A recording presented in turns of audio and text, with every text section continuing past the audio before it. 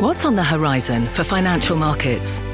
At PGIM, it's a question that over 1,400 investment professionals relentlessly research in pursuit of your long-term goals. Specialized across asset classes, but united in collaboration, our teams provide global and local expertise. Our investments shape tomorrow, today. Pursue your tomorrow with PGIM, a leading global asset manager. Bring in show music, please. Hi, I'm CNBC producer Katie Kramer. Today on Squawk Pod. Go West, young man. I like the cut of your jib. The promise of the Golden State with Congressman Ro Khanna. California just surpassed Germany as the fourth largest economy in the world. So obviously something we're doing is working. Silicon Valley's representative on innovation, taxing you, taxing tech, and taxing oil companies that make a windfall. When people are making record profits and folks are paying, in my district, $6 at the pump, in other places, $3.80, $4.50, then having a tax and giving a rebate makes sense. Plus, tech profit stumbles, YouTube feeling the pain of a slowing ad market. It's the first time since they've started rolling out YouTube's numbers, I think in 2019, that you actually see any sort of a slowdown. And Chipotle exceeds expectations on Wall Street and for one diner in particular. You would buy every Mexican restaurant stock. Yeah. Would I now have, my retirement would be set because of Chipotle? All that and more. It's Wednesday, October 26th. I could be the Mexican food billionaire because the worst is great. Squawk Pod begins right now. Stand Becky by in 3, 2, 1. Cue, please.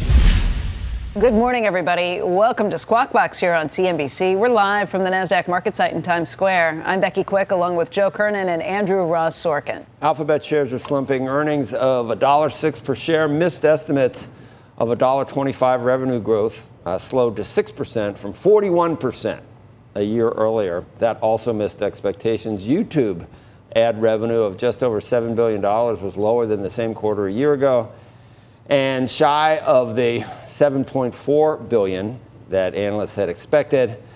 It wasn't all bad. Traffic acquisition costs came in below expectations, and Google Cloud revenue was also higher than analysts forecast. CEO Sundar Pichai emphasized that the company's commitment to cost cutting was intact, and they hired a lot of people. That's going to slow, I think, at this point. Our Q4 headcount additions will be significantly lower than Q3. And as we plan for 2023, we'll continue to make important trade-offs where needed and are focused on moderating operating expense growth. The pace of hiring will become the slowdown more apparent in 2023. We'll talk Microsoft too. Here's what I'm saying. Tell me what you're saying. You don't see it in the employment numbers yet. Yep. If you can't see things are starting to bite, maybe it's specific somewhat to, but it's advertising, it's PC sales, it's operating systems you're going to talk about. Yeah, chips. What TI said yesterday was pretty concerning too. My only question is it because things were so crazy during the pandemic with these companies, this is the normal come down, or is it the Fed's actions are already having an effect and we can take this as not as a positive, but maybe as another data point that the swivel might be coming? But the swivel is probably going to, you will probably feel the swivel in March or April. Of the Fed, you mean? Well, I don't know if it's, questions what's the, who's impacting it. I think the Fed is impacting the advertising business on one side. There's other issues on other sides. Does the Fed look down the hatches, right? Does the Fed look at this and say, okay, we see that what we're doing is having some effect? Not yet. Not with these. I think the Fed looks at the broader data points that come in and not necessarily anecdotal, and that will be the complaint you hear from everybody from Barry Sternlicht on, who has said they need to slow down, is the more recent numbers, if you're really looking at this, are going to show some significant slowing. To Andrew's point, it might take some time before I don't think it shows up. I think in April we'll be talking about unemployment in a way that we haven't been talking about unemployment, for example. The NASDAQ's getting crushed. The Dow, what's the Dow? The Dow's up 10.9% for the month. But it's down 76 today. It was almost unched a little while ago. But the NASDAQ, it's the high growth companies where you're going to see that slowdown, and that's because the Fed stops any potential high growth. These are the companies that were getting rewarded for much higher multiples because of higher growth, and that's not going to be the case. Right. And you saw Bitcoin. What's going on there? It just didn't go down, so it's going up. It's like 20,000. I still don't get what happens on the other side of this. So let's say you're not even talking about what's happening today, but you're talking about what's happening 12 months from now. For Bitcoin, you mean? No, just from the economy. Just more broadly. I mean, are you in a?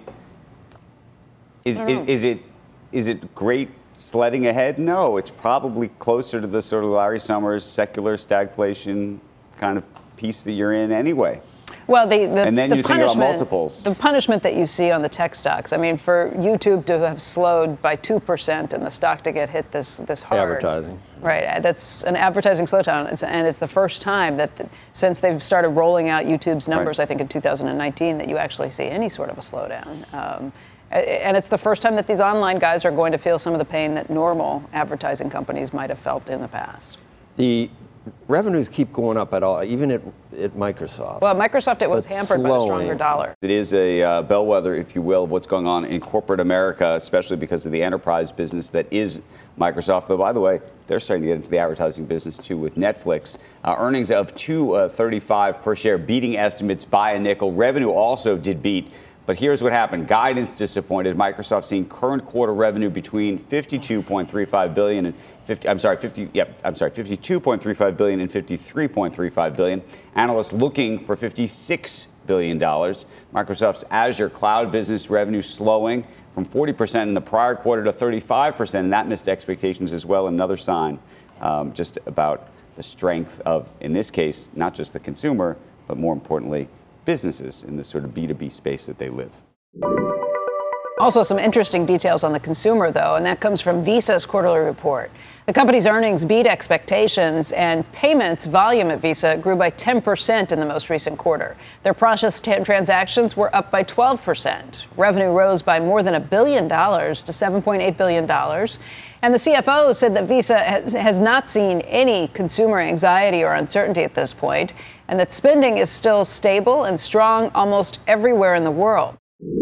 We are now in fiscal year 2023, and through the first 3 weeks of October, business trends have remained strong and stable. Clearly, there's a high risk of a global recession, but we do not have a specific point of view on if, when, or the kind of recession we might have. For internal planning purposes, we are assuming no recession.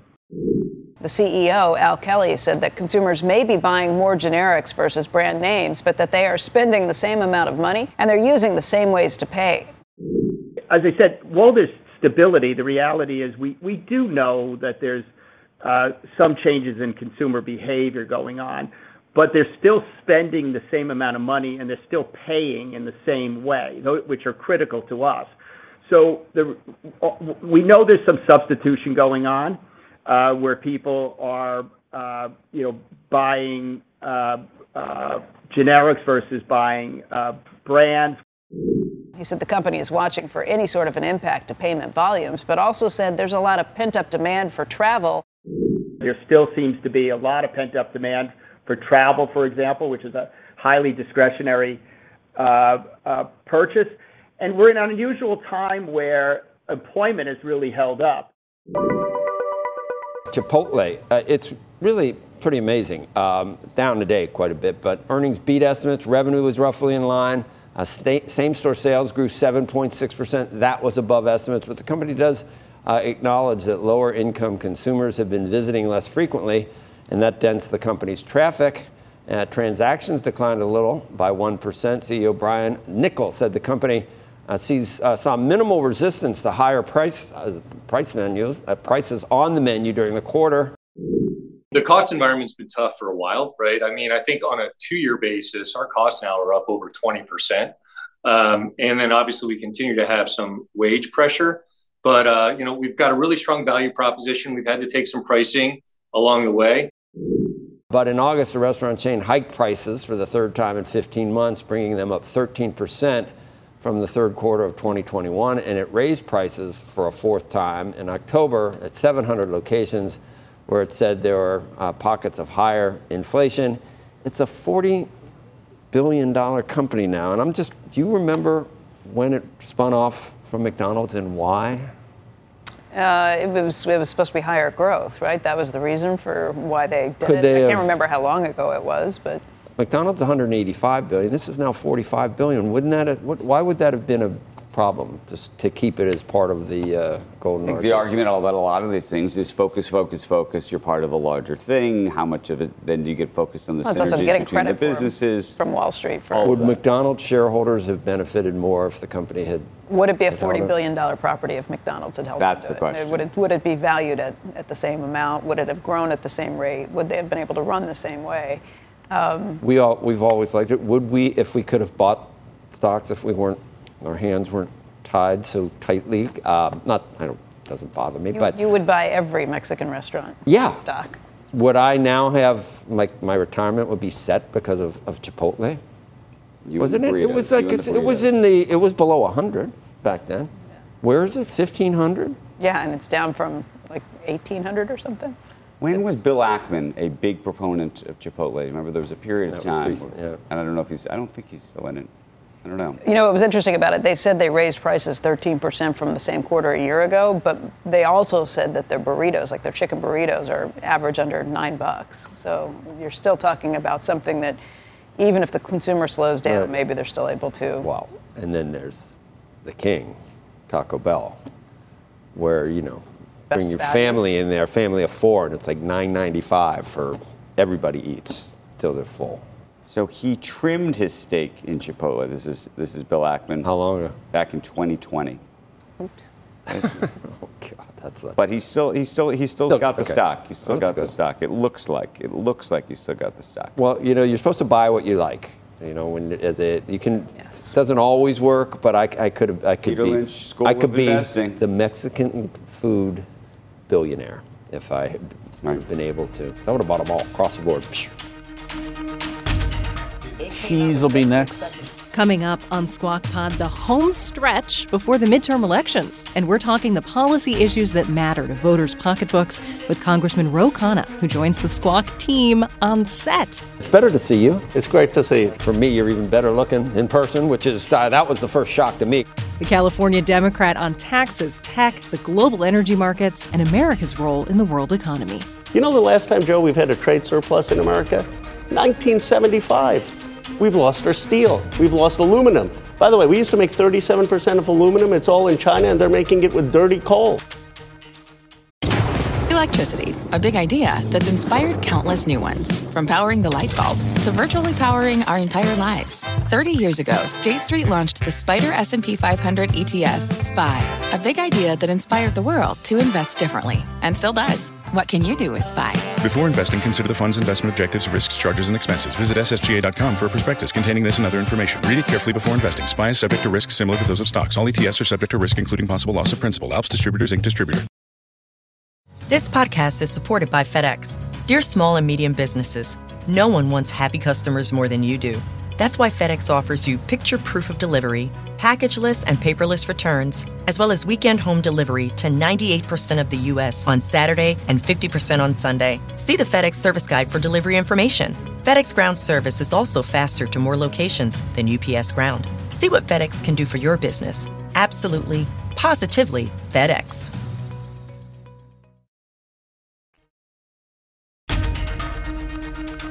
You're listening to Squawk Pod. Up and Andrew, Q.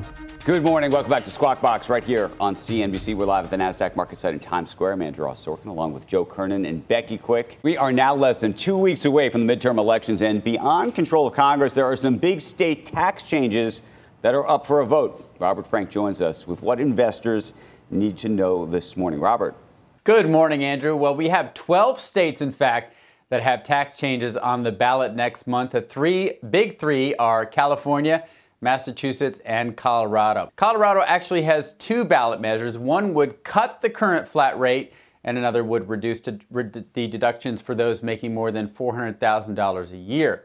Voters in Massachusetts deciding on whether to keep its flat tax, that's actually been in place since 1917, or to add a 4% surtax on those making more than $1 million, giving them a 9% tax rate. But the biggest by far is California. Proposition 30 would add a new 1.75% surtax on those making more than $2 million a year. The current top rate is 13.3%. That is, of course, the highest state rate in the country. So if this passes, California's top rate would be over 15%, with a combined federal and state rate of over 52%. The $3 to $5 billion in estimated revenue, well, that would go to EV infrastructure and rebates. It is backed by Lyft, which has spent over $45 million supporting this measure, and of course is converting its own fleet to EVs. Now, the Democratic Governor Gavin Newsom, the state teachers union, and Republicans all oppose the measure. So, Joe, a lot riding on this and some interesting allies both for and against this tax increase in California. It's always that way, isn't it? Strange bedfellows just across the board with politics. You need I don't know. It's what we're going to talk about right now. Strange bedfellows, right? We do. You guys are like pals. We are. And, you know. We are. I'm glad we finally meet. Well, it's very good have you guys never met in person? We've never met. Yeah, but we, remote learning, it's a remote world. In your view, you don't ever have to meet anybody. The virtual stuff works, though. The virtual stuff does work. But it's better to see you. It's great to see you. Hard to imagine. For me, you're even better looking in person, which is, that was the first shock to me. Congressman Ro Khanna of California's, they just moved all the way past. Which district? Since they 17th, which includes parts of the Silicon Valley. I like the cut of your jib. How are you? It's good, I'm doing well. Good to have you. Well. The election's less than 2 weeks away. I think there's a lot of issues, but inflation is probably front and center. I don't know whether the Democrats came to the party late to acknowledge that and focused on other things or not. What's your view on that? That's what seems to be on voters' minds when they're polled. Joe, you're right. It is on voters' minds. I think we should be talking more about the economy. We should have acknowledged inflation earlier, and then we should make a choice. Here's the choice. Democrats, we want to bring manufacturing back. We want to bring supply chains back. We want to put money in the pockets of working class. What are the Republicans running on? Objectively, they're saying let's extend the Trump tax cuts. Right. How did that work out in Britain? Wasn't that what Liz Truss tried? She almost bankrupted the British economy. How can they say they want to fight inflation when they're literally running on what Liz Truss just tried to do in Britain? We've had this discussion a lot recently about whether the tax cuts were beneficial or not. And, from my point of view, I think that the reason that the deficit is down so much is because of the rip-roaring receipts that the federal government has taken in as we've recovered from the pandemic. And we were doing pretty well before the pandemic hit. Wages were growing. Income was growing. I want to get back to talking to you about something, because we had a discussion earlier today with Halima Croft, who was at the Davos in the Desert meeting with the Saudis.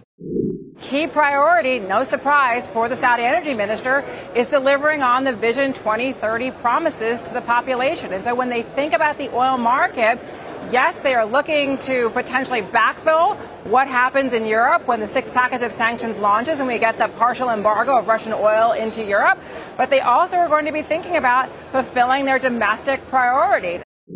You have said we should, I guess, penalize the Saudis for not cooperating with us on trying to keep oil prices down. And I understand your rationale, but listening to her, I'm not convinced they're doing it to try and hurt us. I think they're doing it in large part because of their own domestic concerns. And if we were to stop giving them help as a counter to Iran and their intentions in the Middle East, I think it could have unintended consequences. Do you think about those things, Ro?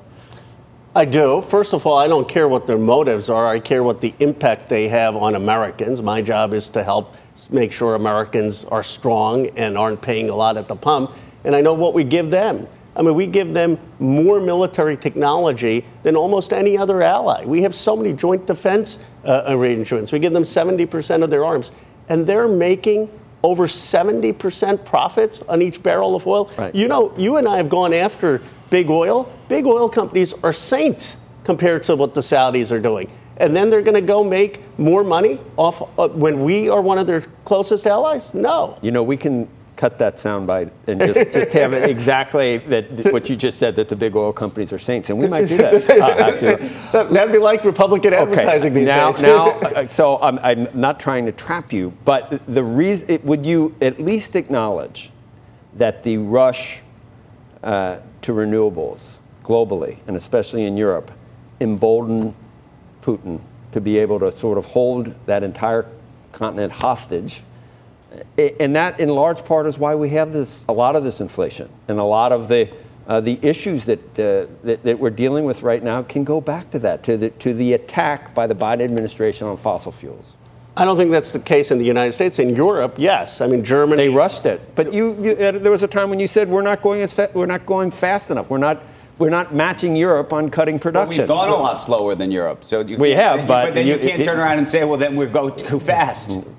Germany should have. We haven't shut down nuclear plants. We haven't, Well, Germany should have done nuclear. Even Chancellor Scholz, when we met him with Speaker Pelosi, he acknowledged that, and he's on the left, that Germany needs to have nuclear as part of its option. But in the United States, and look, you were right about the numbers, the highest, when we had a past conversation, 2019 was the peak of oil production. We're not quite there yet. But by 2023, we're going to be at the highest production. So this idea that we're not producing is just not true. Should we not be doing business with Saudi Arabia at all? And then I just want to broaden that out to how we handle China from here. And do you think of the unintended consequences that if we were to cut relations with Saudi Arabia? I don't know what that would do to people that need energy around the world. If we were to become less of a trading partner with China, the entire global economy would slow, and it would hurt a lot of people. Aren't there unintended consequences to being the moral arbiter of the world? Let's discuss both. On the Saudis, I'm not for cutting relations. I mean, you would maybe then have the rise of Wahhabism, which could be dangerous. I'm for keeping our troops there. All I've called for is saying let's have a pause for 1 year on certain weapon sales. And by the way, if we put that out there, I think they'll reconsider because they're very dependent. On China, here's the point. We've hollowed out our middle class. Lost 5 million jobs to China. We've got a $330 billion trade deficit. It's totally unbalanced. I'm for rebalancing the production. They're overproducing, and they don't have a consumer class that has any purchasing power, and we've hollowed out a lot of our jobs. So let's rebalance the trade, and that I think is reasonable. But you think it's the government's job to rebalance? Yes, because first of all, China hasn't played by the rules. They've got state. You didn't like the tariffs, did you? I thought some of the strategic tariffs were fine. I thought Robert Lighthizer under Trump actually did some things that I agreed with. That he said that we can't just have all our industry and production leave. Here's what my view is. You know the last time, Joe, we've had a trade surplus in America? 1975. Right. We've lost our steel. We've lost aluminum. By the way, we used to make 37% of aluminum. It's all in China, and they're making it with dirty coal. I'd much rather we make it here. But you want to raise corporate taxes? Well, I want corporate taxes to be higher than where President Trump cut them to. But how does that help us bring corporations back here? Because those corporations weren't building the new factories in the United States. The CHIPS Act, what we did, bipartisan, that's putting Intel in Ohio. They're creating 2 new factories, $20 billion. Let's unite in this country to bring new manufacturing back, which we can do with productivity advantages, with technology, and start reducing and rebalancing trade deficits. That's something. How do you do that? How do you balance the trade deficit? What rules would you put in place? Because you can't continue to spend like we did on the CHIPS Act for every sector. Well, I would have strategic government purchasing and government financing in key industries. I would have strategic tariffs. And I would use things like we did with the Plaza Accords with Japan and Germany, where we rebalance the currency. Because as long as we have as high a currency, the exports are higher. But the reason we have the high currency is because the Federal Reserve is raising interest rates, and we're doing that to try and kill inflation. So how do you put this all together? Well, it's hard right now. Obviously, right now with the interest rates going up, it's going to be hard. But that's a momentary phenomenon. I mean, we're not going to have high interest rates for the next year. So once those interest rates, or eventually those interest rates will go down. But the biggest thing is, FDR, in my view, had the right policies, which was building industry with the private sector. China doesn't do that. They just have state-owned companies, state banks. I'm all for the private sector, but then in key industries around the countries, let's have the government help with financing and investment. What do you do about the coastal blue states that have very high taxes? Yeah. And you're starting to see it. New York's struggling, California's struggling. You're seeing businesses move out. We're talking about higher corporate taxes as one issue. Then there's the taxes on individuals, the SALT tax, issue may or may not go away in a couple of years. How does this all play out, and what do you think has to happen in those blue states? Andrew, I keep hearing the narrative of people moving out. California just surpassed Germany as the fourth largest economy in the world. So obviously something we're doing is working. When you come to my district, now it's gone down maybe a little bit, but we had almost $10 trillion of market cap. Okay, good. And people are paying tax. So I think we need the SALT reforms, but by and large, I think it's fine to tax people in my district so that we can create jobs in other parts of the country and give people a One job. thing I haven't heard from you, and we're going to blow through the top, but we're not going to go to break because you're here. Honest to God. Yeah, right. I just got the word. That's how important you are.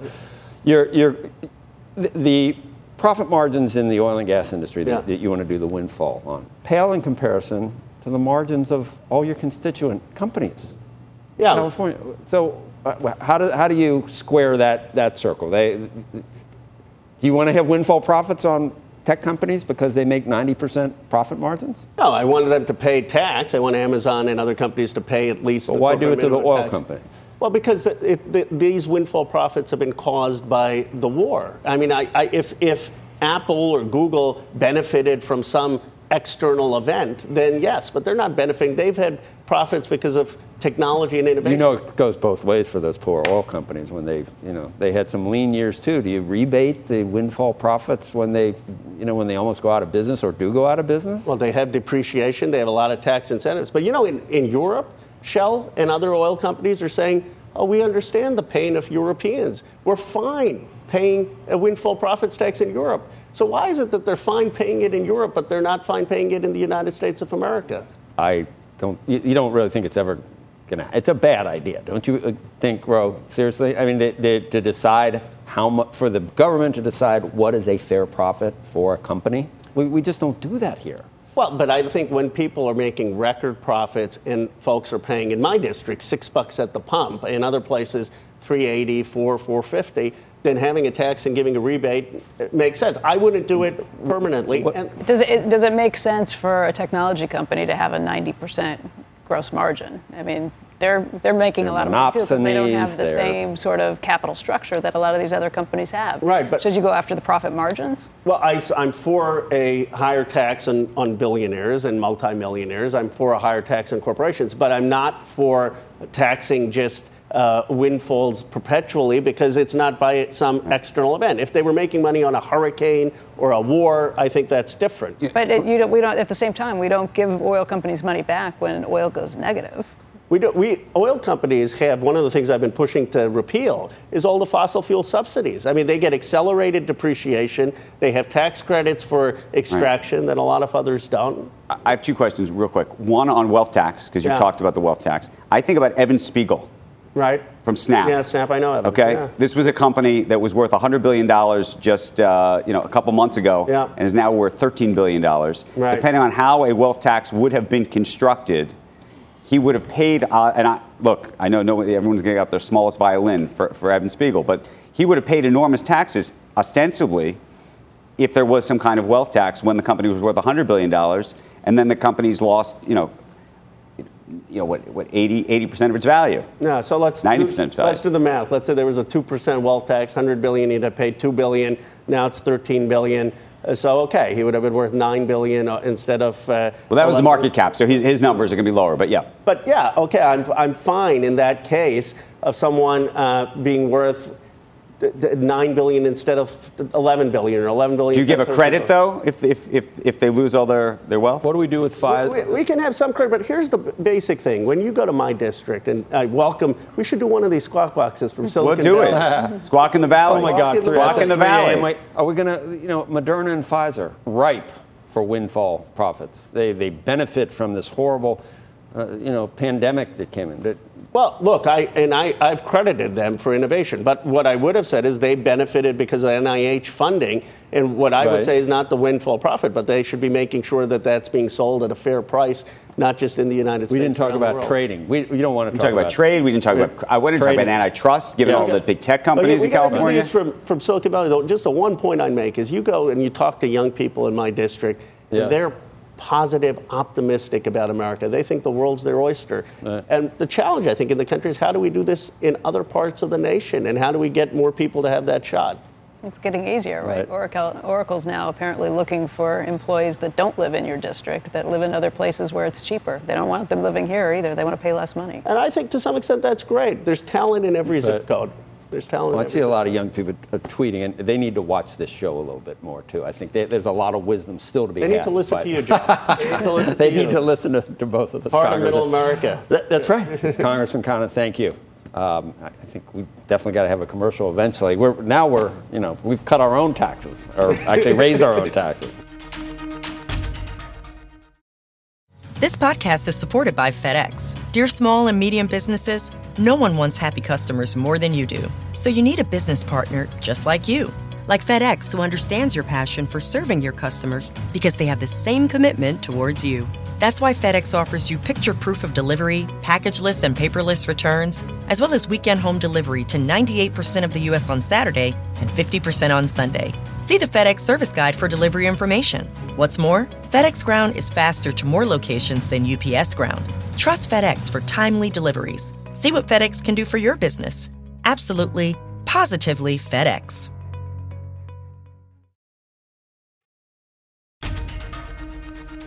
And that's Squawk Pod for today. Thanks for listening. Squawk Box is hosted by Joe Kernan, Becky Quick, and Andrew Ross Sorkin. Tune in weekday mornings on CNBC at 6 Eastern. And to get the very best of our show, strong analysis and news-making interviews right in your ears anytime on the go, follow Squawk Pod wherever you get your podcasts. We'll meet you back here tomorrow. We are clear. Thanks, guys.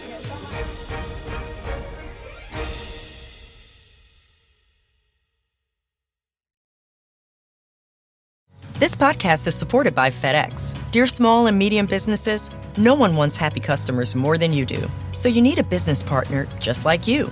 Like FedEx, who understands your passion for serving your customers because they have the same commitment towards you.